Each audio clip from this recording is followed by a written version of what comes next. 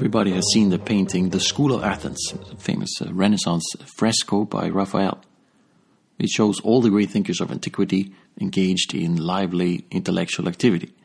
Plato and Aristotle are debating the relative merits of the world of ideas versus the world of the senses, and both of them are gesticulating enthusiastically to emphasize their point. And other people are absorbed in other debates, lectures. Everybody's arguing, somebody's reading, somebody's writing. It's a very busy scene. Here, though, is something that most people do not notice in this painting. There is one and only one person in this entire pantheon who is actually making something. Everybody is thinking, arguing, reading, writing, except Euclid. Euclid is drawing with his compass. He is producing the subject matter that he is studying. He is active with his hands. Euclid is practically a craftsman among all these philosophers. In the ancient world, the mathematician is the maker. Geometry is the most hands-on of all the branches of philosophy and higher learning. Today, the cliché is that the math nerd is comically feeble in almost anything having to do with the physical action, like sports and so on. However, ancient geometry was in the thick of the action. You had to roll up your sleeves to do geometry. Even in theoretical geometry, you would constantly draw, construct, work with instruments. It was a very short step from mathematics to engineering. The greatest ancient mathematician, Archimedes, is almost as famous for his feats in engineering. For example, mechanical devices for lifting and moving heavy objects, for transporting water, for irrigation purposes. Archimedes and other mathematicians were also at the front lines of war, building catapults, many other warfare machines, according to precise mathematical calculations. And they were also architects. The Hagia Sophia in Istanbul, for example, was designed by a mathematician, Isidore, who also wrote an appendix to the Elements. He was also a theoretical mathematician. So in early modern times, like in the 17th century, for example, this link between mathematics and concrete action was well understood and appreciated. It's not a coincidence that it is reflected in Raphael's painting. And Francis Bacon, for example, was sick of traditional philosophy because, as he said, it can talk but it cannot generate. This frustration led him to a radical counter-proposal. To know is to do. This was the mindset with which he approached a new kind of philosophy. These are his words. What in operation is most useful, that in knowledge is most true. On the other hand, to study or feign inactive principles of things is the part of those who would sow talk and nourish disputations. So that's the worst. That's supposed to be a negative, obviously, to sow talk and nourish disputations. We have to condemn much traditional philosophy who are only concerned with this. We have to turn instead to action, to doing. Maybe that's exactly what sets ancient mathematics apart from ancient philosophy, just as it does in Raphael's fresco, that the mathematics is active, philosophy merely sows talk and nourishes disputations. And perhaps that's why mathematics proved so fruitful. Still, thousands of years later, mathematics is proving as useful as ever in terms of intricate theory, like planetary motions, as well as for practice, like engineering, navigation, and so on. Mathematics keeps bearing fruit, yielding new results all the time. Try doing that with Aristotle's doctrine of causes or Plato's theory of the soul or whatever typical philosophy stuff from antiquity. Those things might be great for sowing disputations, but if doing is the goal, you really can't get much mileage out of that ancient theoretical philosophy. Thomas Hobbes is another famous 17th century philosopher who very much agreed with this analysis, this way of thinking about the essence of mathematics. Hobbes famously declared that geometry is the only science that it hath pleased God hitherto to bestow on mankind. So why did Hobbes say that? What makes geometry so different from all other branches of philosophy and science? Why is geometry the only one that is true knowledge? Hobbes' answer is constructions. It's very explicit about this. as he says, if the first principles contain not the generation of the subject, there can be nothing demonstrated as it ought to be. So this is what makes mathematics different. Its principles contain the generation of the subject. Euclid's postulates correspond to ruler and compass, that is to say, tools that generate the figures that geometry is about. All philosophical and scientific theories are based on some assumptions and axioms, but they're not generative axioms most of the time, except in geometry. That is to say, they're not recipes for producing everything that the theory talks about from nothing. So it is in this light that we can readily appreciate, for instance, Hobbes' otherwise peculiar-sounding claim that political philosophy, rather than physics or astronomy, is the field of knowledge that is most susceptible to mathematical rigor, mathematical demonstrations. Very surprising, isn't it? In modern terms, we would think that's completely backwards, but Hobbes was convinced, and we can understand why. Here's how Hobbes formulates it. Of arts, some are demonstrable, others indemonstrable. And demonstrable are those, the construction of the subject whereof is in the power of the artist himself, who, in his demonstration, does no more but deduce the consequences of his own operation. The reason whereof is this, that the science of every subject is derived from a precognition of the causes, generation and construction of the same, and consequently, where the causes are known, there is place for demonstration, but not where the causes are to seek for. Geometry, therefore, is demonstrable, for the lines and figures from which we reason are drawn and described by ourselves. And civil philosophy is demonstrable because we make the commonwealth ourselves. So that is to say, we make society, we make the laws of a society, and just as we make the geometrical figures, as we construct triangles. So that's why the political philosophy and geometry are analogous, and that why they are not comparable to physics, for example, or astronomy, because we didn't make the stars, we didn't make falling objects. So that's a strange way of looking at it, very bizarre to modern ears. However, it makes perfect sense if we keep in mind the all-important role of constructions in classical geometry. Indeed, you could point to other examples that support this point of view. There are many things that only the person who made it can really understand. So, for example, at this time, the 17th century, various mechanical devices were becoming more and more common, like pocket watches, all kinds of other machines based on gears, cogwheels, and stuff like that. The person who made such a machine knew what all the parts were for. However, an outsider couldn't see that very easily at all. It looks like a complete mystery, labyrinth, right? If you open up a clock and look at all the parts and so on. Today, another example might be a computer program.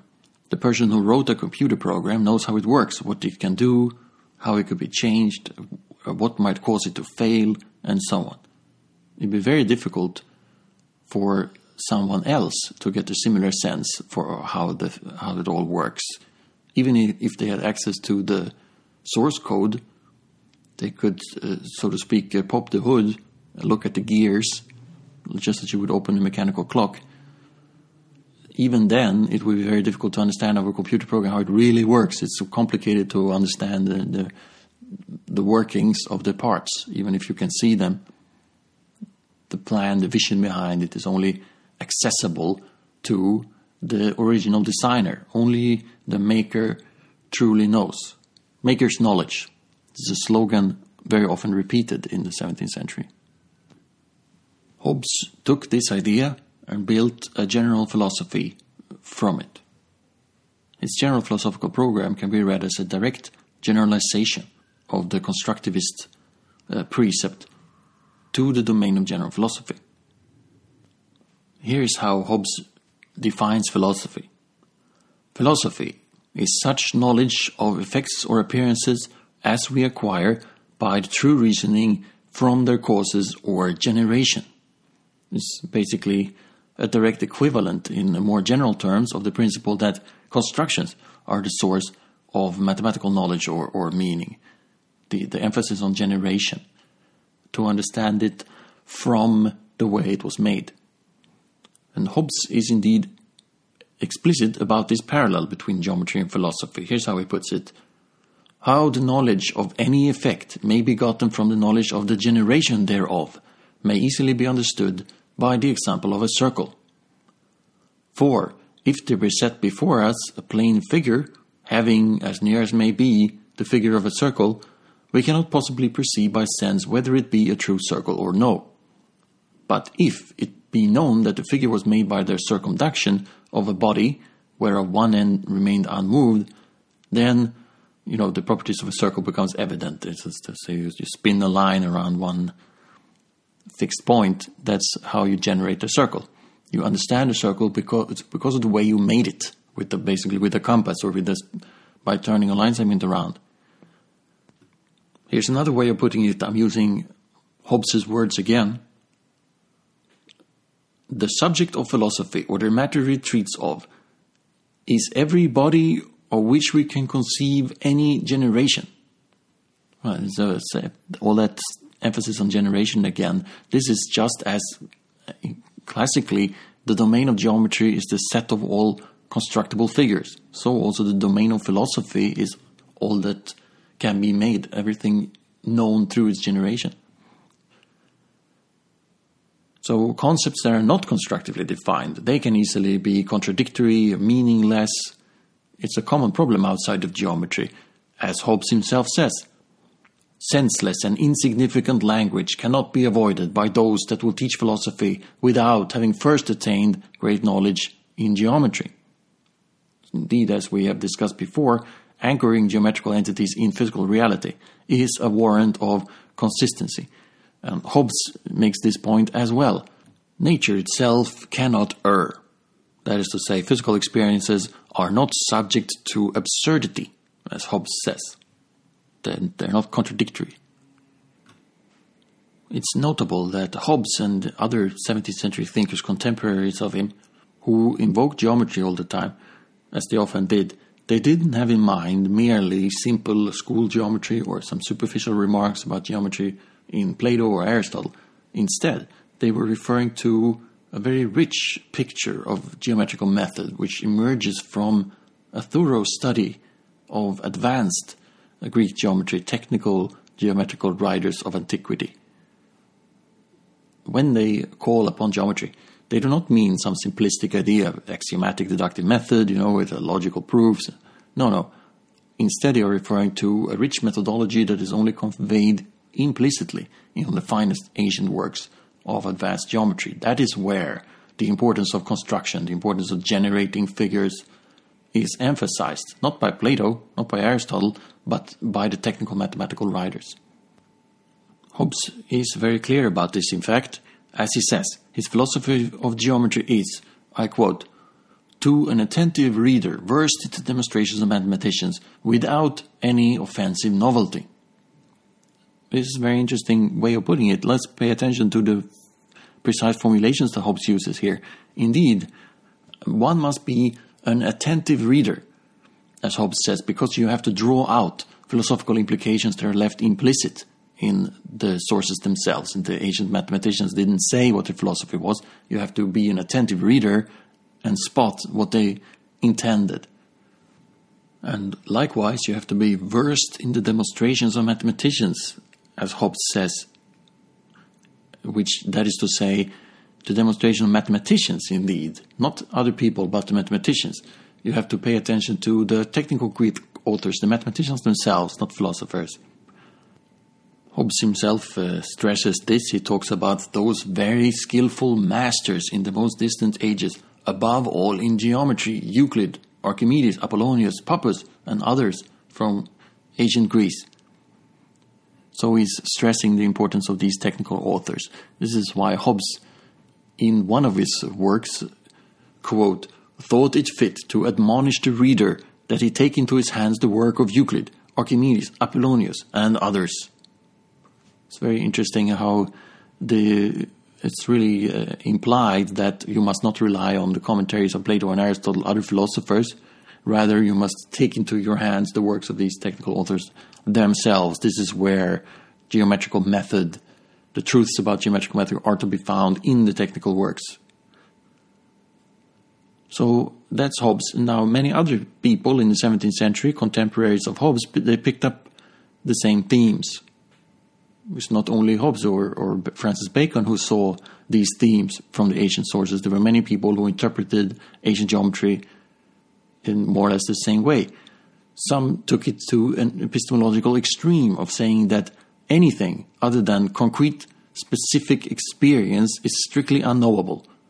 This is kind of the idea of taking the importance of construction as far as it will go, right? There is nothing other than what you have constructed. Here's one thinker who went with that theme, Gassendi. He did not hesitate to take such a leap. He says as follows: things not yet created and having no existence, but being merely possible, have no reality and no truth. The moment you pass beyond things that are apparent or fall under the province of the senses and experience in order to inquire about deeper matters, both in mathematics, all other branches of knowledge, become completely shrouded in darkness. Mathematical objects must be considered in actual things. Indeed, as soon as numbers of figures are considered abstractly, then they are nothing at all. So those are all quotes from Gassendi. And this point of view makes sense. He merely spells out the consequence of taking concrete construction to be the essential component or ingredient of knowledge, just as the mathematical tradition suggests. Other philosophers agreed as well. Vico put it like this: we are able to demonstrate geometrical propositions because we create them. Were it possible for us to supply demonstrations of propositions in physics, we would be capable of creating them ex nihilo as well. So once again, the link between creation and knowledge is all important. Geometry is a key example supporting that way of thinking, and that point is then generalized to other fields. Philosophy, political science, anything you like. Paolo Sarpi made much the same point. Here's what he says: we know for certain both the existence and the cause of those things which we understand fully how to make. Just as in mathematics, someone who composes, which demonstrates synthetically, demonstrates like Euclid does. Someone who composes knows because he makes. So once again, the exact same point in very unequivocal terms asserted by yet another philosophical author in the early modern period. It's very striking how so many of these thinkers at that time, they were very well versed in the Greek tradition. They knew the Greek mathematicians well. And they all of the ones I quoted, seized upon the constructive element as the essence of the manner of the geometers, the mora geometrico, which was so crucial at this time. Everybody wanted to mimic geometry, but what does that mean? Well, it means constructing stuff. Over and over again, you find this theme in the early modern period. So there were, of course, other perspectives on mathematics as well. Not everybody agreed necessarily with this construction stuff. A lot of people read too much Aristotle, not enough Archimedes. Then, as now, you might add. Anyway, these Aristotelians, they didn't like mathematics much, and they tried to undermine its authority. So they tried to find a foundation in Aristotelian thought for attacking mathematics, and they found, in particular, one line of attack that they thought was compelling, and it goes like this: mathematical proofs, like the ones in Euclid, they show that the theorem is true, but not why the theorem is true. So, in other words, mathematics does not demonstrate from causes, as a science should, according to Aristotle. So let me quote here a typical expression of this argument from the Aristotelian philosopher Pereira in the 16th century. My opinion is that the mathematical disciplines are not proper sciences. To have science is to acquire knowledge of a thing through the cause on account of which the thing is. However, the most perfect kind of demonstration must depend upon those things which are proper to that which is demonstrated. Indeed, those things which are accidental and in common between the thing demonstrated and other things are excluded from perfect demonstrations. So Euclid's geometry is not a science in this sense, according to this point of view. For example, as Pereira himself says, consider the theorem that the angle sum of a triangle is 2 right angles. It's Euclid's proposition 32. Pereira criticizes this and he says, the geometer proves this theorem on account of the fact that the external angle which results from extending the side of that triangle is equal to the 2 angles of the same triangle which are opposed to it. Who does not see that this middle is not the cause of the property which is demonstrated? The external angle is related in an altogether accidental way to the angle sum of the triangle. Indeed, whether the side is produced and the external angle is formed or not, or rather, even if we imagine that the production of the one side and the bringing about of the external angle is possible, nevertheless, that property would belong to the triangle. The property of having 180 degrees angle sum. But what else is the definition of an accident than what may belong or not belong to the thing without its corruption? So, if I may paraphrase in other words, Euclid's proof of the angle sum theorem does not reveal the actual reason why the theorem is true. Instead, it proves the result via some non-essential thing, an external angle sticking out from the triangle. The external part was obviously added by the geometer quite gratuitously. It's not really essential to the very nature of the triangle. It's just kind of an artificial trick to add an extra angle and base the proof on this additional component. Truly explanatory causal demonstrations should not be based on artificial tricks or choices that the geometer makes. They should only employ what is truly essential to the situation, the inner nature of a triangle, not some auxiliary constructions that you put around it that are useful to make logical proofs, but that are not essential to the very essence of the thing you're trying to prove. Well, that's the idea behind this critique of why geometry is not a science. Schopenhauer is later ranted against Euclid along similar lines. Schopenhauer is a 19th century author. So these ideas, they were much more important and influential in the 16th century when Aristotelianism was a dominant philosophy. Nevertheless, it's fun to quote Schopenhauer here anyway, if I may, because he expresses the same ideas in a very charming way. He's a compelling writer. Here's what Schopenhauer says. Perception is the primary source of all evidence, and the shortest way to this is always the surest, as every interposition of concepts means exposure to many deceptions. If we turn with this conviction to mathematics, as it was established as a science by Euclid and has remained as a whole to our own day, we cannot help regarding the method it adopts as strange and indeed perverted.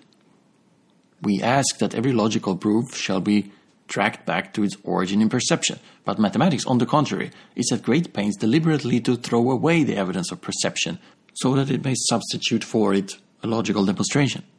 This must seem to us like the action of a man who cuts off his legs in order to go on crutches. Isn't Schopenhauer the best, you know? Well, anyway, I'm going to continue reading because it's such a great text. Schopenhauer continues like this. Instead of giving a thorough insight into the nature of the triangle, Euclid sets up certain disconnected, arbitrarily chosen propositions concerning the triangle and gives a logical ground of knowledge of them through a laborious logical demonstration based upon the principle of contradiction. We are very much in the position of a man to whom the different effects of an ingenious machine are shown, but from whom its inner connections and construction are withheld.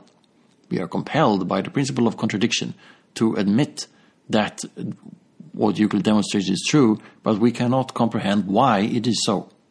We have therefore almost the same uncomfortable feeling that we experience after a juggling trick, and in fact most of Euclid's demonstrations are remarkably like such feats. The truth almost enters by the back door, for it manifests itself per accidens through some contingent circumstance. Often a reductio ad absurdum shuts all the doors one after another until only one is left, through which we are therefore compelled to enter. Often, as in the proposition of Pythagoras, lines are drawn, we know not why, and afterwards it appears that they were traps which close unexpectedly and take prisoner the assent of the astonished learner. The proposition of Pythagoras teaches us a qualitas occulta of the right-angled triangle. In our eyes, this method of Euclidean mathematics can appear only as a very brilliant piece of perversity. So that's Schopenhauer. So Schopenhauer completely agrees with these 16th century Aristotelians that Euclid's proofs are not explanatory, and instead they proceed by some kind of trick. Euclid is constantly setting logical mousetraps that force the reader to accept the conclusion, even though nothing has been truly explained, genuinely, scientifically explained. It's very interesting that Schopenhauer uses the example of a machine that is shown to someone who doesn't know how it was made, and therefore this person is baffled by the machine and cannot understand how it works.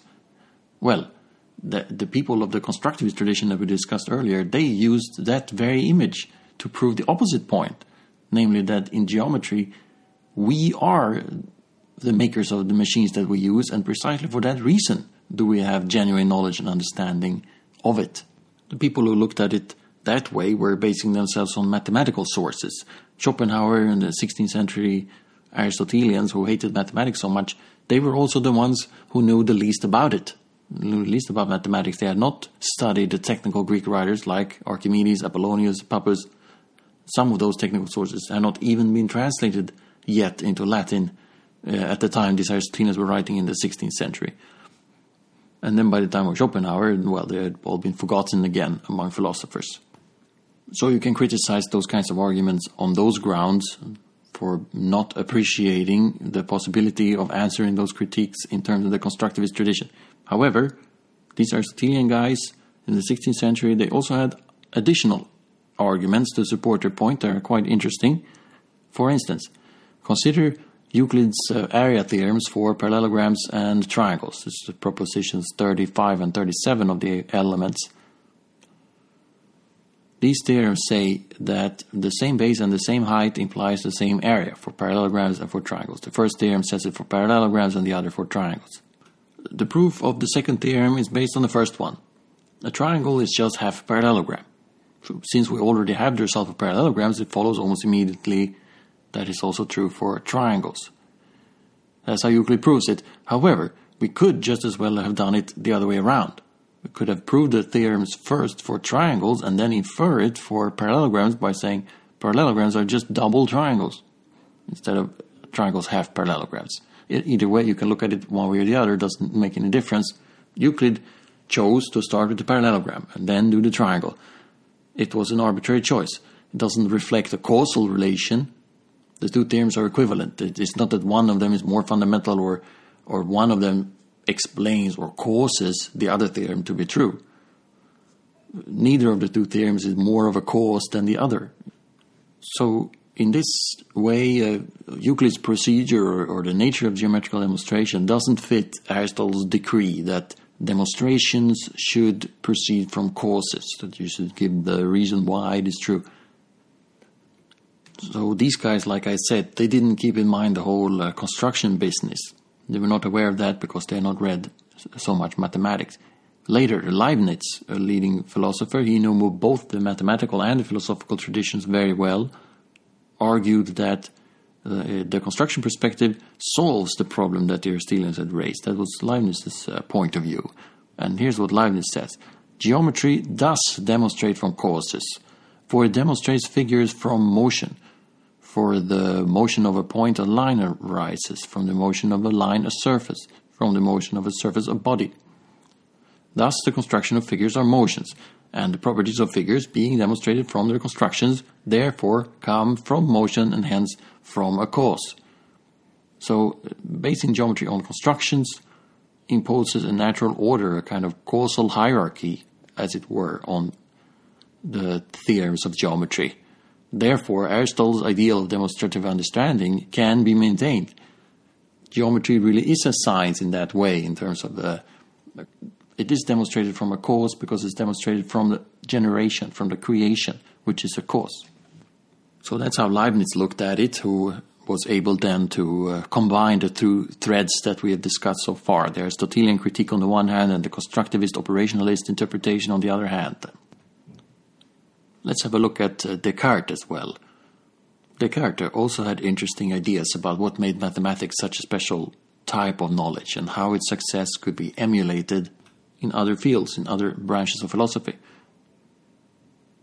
In the Discourse of Methods, 1637, Descartes explained the philosophical program and how he arrived at it. In an introduction, he writes a sort of an autobiographical style, how he arrived at these ideas. Here's what he says. I was most keen on mathematics because of its certainty and the incontrovertibility of its proofs. Considering that all of those who had up to now sought truth in the sphere of human knowledge, only the mathematicians have been able to discover any proofs, that is, any certain and incontrovertible arguments, I did not doubt that I should begin as they had done. These are the words of Descartes, famous for doubting everything. This very method had been called the method of doubt. Yet, as he himself says, I did not doubt that I should follow the mathematicians. That's how convincing the mathematics is as this paradigm of a successful mode of reasoning, that everybody would like to be as successful as that. Right? So what remained then was just to extend the mathematical method to other areas as well, to philosophy in general. As Descartes says, believing as I did, then the only application of mathematics was to the mechanical arts, I was astonished that nothing more exalted had been built on such sure and solid foundations. That is to say, just imagine what amazing things could have been achieved in other fields if they had been as successful as mathematics. It was a very common sentiment at the time. Hobbes made the same point. Here's what he says in his words. The geometricians have very admirably performed their part. For whatsoever assistance does accrue to the life of man, whether from the observation of the heavens, from the descriptions of the earth, from the notation of times, or from the remotest experiments of navigation, finally, whatsoever things there are in which this present age doth differ from the rude simpleness of antiquity, we must acknowledge to be a debt which we owe merely to geometry. If the moral philosophers had as happily discharged their duty, I know not what could have been added by humane industry to the completion of that happiness which is consistent with human life. So, the goal of philosophy is to be as good as mathematics. Hobbes and Descartes agreed about that. Let's see what Descartes considers to be the foundations of mathematics then. So he formulates a method for how to philosophize in general, and he intends this to be a generalization of the mathematical method. So you might say that Descartes' methodological program is part descriptive and part prescriptive. It is descriptive because it describes how geometry works. This is an analysis meant to capture what made Euclid so great. And at the same time, Descartes' program is also prescriptive because it gives orders as how to one should philosophize. Whatever Euclid did in geometry, that philosophers should do in every field, like physics, ethics, theology, and so on. So that is the prescriptive part. Here's what Descartes says about the axioms or starting point of a theory. We discussed before whether axioms should necessarily be obvious. Descartes comes down very firmly on that issue. Here's what he says. The first principle of my method was never to accept anything as true that I did not incontrovertibly know to be so. That is to say, carefully to avoid both prejudice and premature conclusions, and to include nothing in my judgments other than that which presented itself to my mind so clearly and distinctly that I would have no occasion to doubt it. So we should start only from the most obvious things, in other words, things that are so clear that they cannot be doubted, things known by immediate intuition, in other words. That's supposed to correspond to the axioms of Euclid, evidently. So Descartes has a lot of faith in innate intuition. As Descartes says, there are basic roots of truth implanted in the human mind by nature, which we extinguish in ourselves daily by reading and hearing many varied errors. So there is this inner natural light which is more reliable than book learning. We should, Descartes says, conduct thoughts in a given order beginning with the simplest and the most easily understood objects and gradually ascending, as it were, step by step, to the knowledge of the most complex. And for the sake of the stepwise process, it is necessary to divide all the difficulties under examination into as many parts as possible. Indeed, you can see how philosophy is going to look a lot like Euclid if people follow these rules that Descartes lays down. With the stepwise process, the gradually building up from the simple to the complex, and so on. Straight up Euclid. It's interesting that Descartes also specifically says that one should, quote, posit an order even on those things which do not have a natural order or precedence. It's kind of a reply to the Aristotelian point that I just mentioned above. The Aristotelians, they were arguing that when two theorems are equivalent, like the area theorem for triangles and parallelograms, then it is artificial, unscientific to impose a particular order that makes one logically prior to the other, as Euclid does. Then you haven't given a causal explanation, as Aristotle says one should. Descartes turns the tables on this. Instead of criticizing Euclid when his method seems to go against philosophical sense, he makes Euclid the boss of philosophy. Whatever Euclid does, that's good method. So if Euclid imposes an artificial logical order on equivalent theorems, then that's what one should do in philosophy. Descartes concludes, well, that goes against Aristotle, so what? The people I quoted from the 16th century, 100 years before Descartes, they thought Aristotle had more authority than Euclid, so they used Aristotle to criticize Euclid. And now, 100 years later, with Descartes, it's the other way around. Descartes would rather use Euclid to criticize Aristotle. A lot have happened in those 100 years. A lot of new science, Copernicus, Galileo, Kepler, etc. Science had made terrific progress by using Euclid and ignoring Aristotle. By the time of Descartes, the Aristotelians were dinosaurs. Descartes didn't pull any punches when he was making this point. He condemned the Aristotelians as less knowledgeable than if they had abstained from study. Those are Descartes' words. So this new hierarchy, where mathematics had greater authority than philosophy, was soon widely accepted. John Locke, the famous philosopher, he put it like this half a century later: in an age that produces such masters as the great Hugenius, that's Christian Huygens, the Dutch mathematician, that produces great masters like the great Hugenius and the incomparable Mr. Newton, it is ambition enough to be employed as an under-laborer in clearing the ground a little and removing some of the rubbish that lies in the way to knowledge. This is how Locke describes the task of the philosopher. Philosophy is just an under-laborer to mathematical science. It's quite striking that Locke voluntarily takes this quite humbling perspective and calls himself an under-laborer. Meanwhile, the real geniuses, the real creative forces are mathematicians like Huygens, like Newton. The philosophers merely take on a subordinated role. The task of philosopher is to explain to others how to follow the lead of the mathematical sciences. And that's why John Locke calls himself a mere under-laborer. All right, so that was the general methodological influence of mathematics on Descartes. But Descartes was not content with merely adopting the Euclidean method in philosophy. He also wants to justify the Euclidean method. He wants to explain why it is so reliable. And he does this in his Principles of Philosophy of 1644. In the very first sentence of this book, Descartes says, "Whoever is searching for truth must, once in his life, doubt all things." As we just saw in his earlier work, he had said that he did not doubt the method of the mathematicians. And now he's going to fix that gap. Let's say you did doubt the mathematical method, the method of Euclid. According to Descartes, as we saw, the foundations of the method of geometry was intuition. Euclid starts with axioms such as, if equals are added to equals, then the results will be equal. Intuitively, basic truths like that feel completely undoubtable. We are so convinced that they must be true, even though we cannot prove these things. We cannot explain them in terms of something else, that we just know they're true immediately. They're the simplest possible kinds of truths.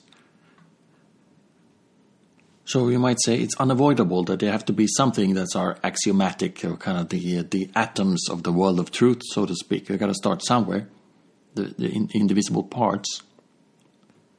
There will always be something we cannot prove.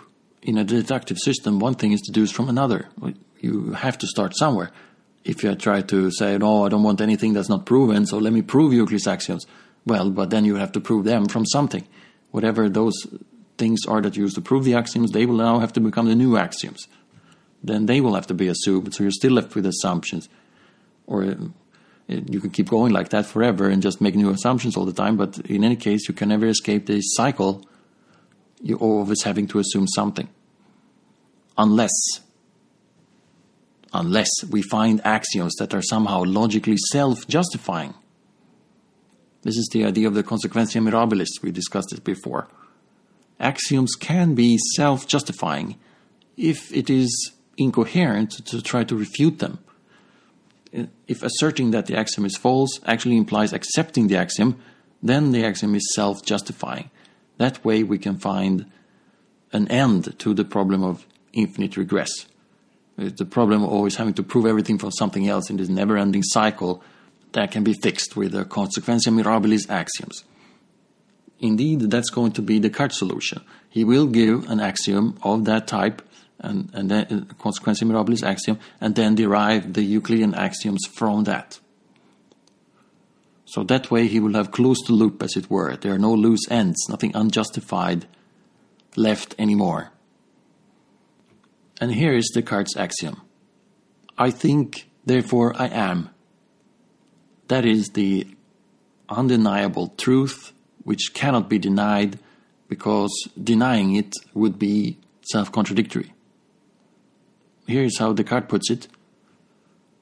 We can indeed easily suppose that there is no God, no heaven, no material bodies, and yet even that we ourselves have no hands or feet, in short, no body. Yet we cannot on that account suppose that we, who are thinking such things, are nothing. For it is contradictory for us to believe that that which thinks at the very time when it is thinking does not exist.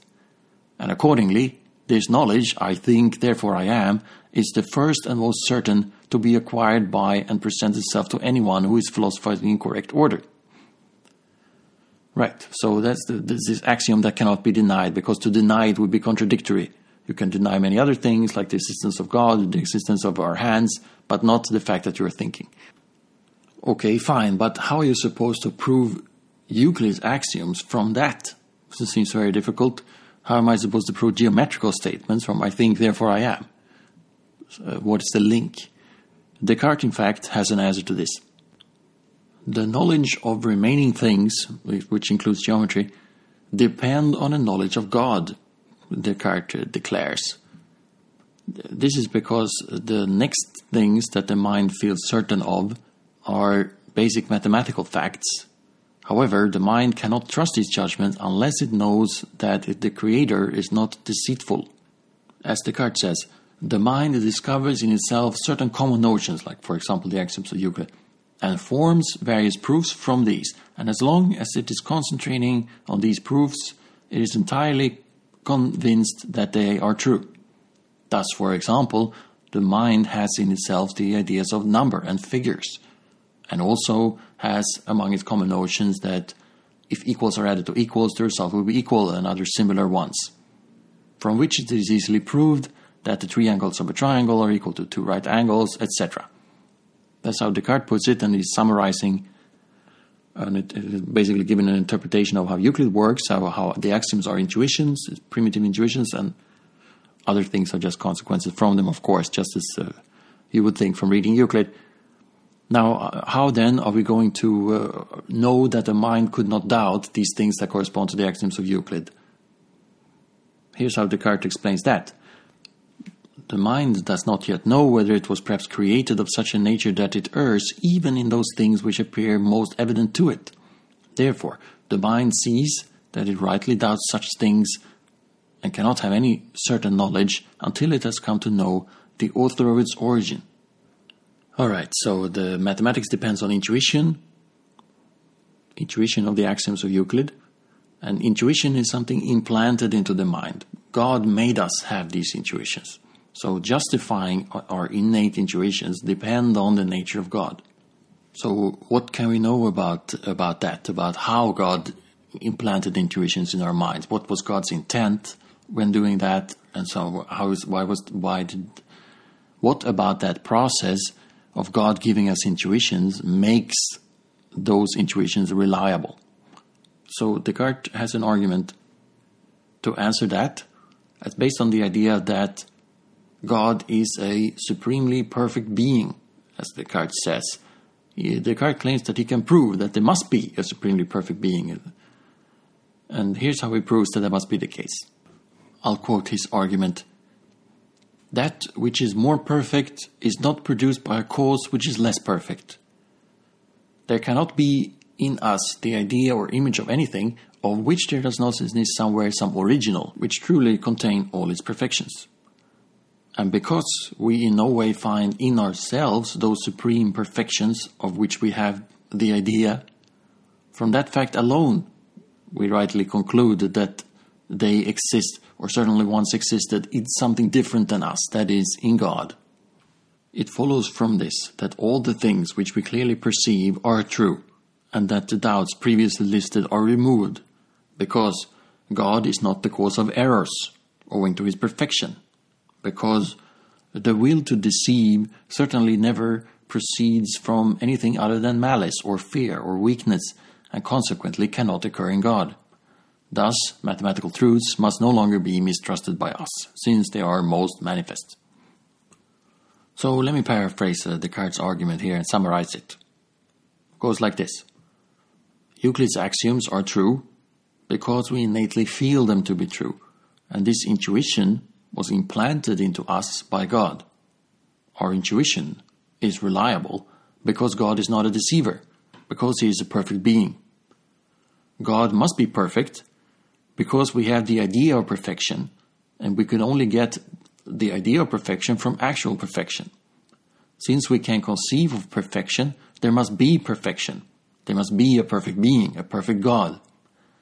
That God has hardwired truths such as Euclidean axioms into our minds, and they must be right because God wouldn't be perfect anymore if he tricked us by implanting false beliefs into our minds. So that's Descartes' argument. I think it's very interesting how we can tell this entire story as driven almost completely by the analysis of Euclid. The whole thing about God and so on is almost like an afterthought, a stepping stone, a minor stepping stone, you might say, the place of it in this argument. Sort of the real goal is to justify the geometrical method, that is to say, to explain why Euclid's axioms should be believed. It seems you could almost interpret it as if that is the thing that Descartes is really interested in, and whereas all this philosophy, theology stuff, I think, therefore I am, the existence of God, God is perfect, blah, blah, blah, those are sort of supporting characters or secondary concerns almost, or at least that's one way of reading Descartes.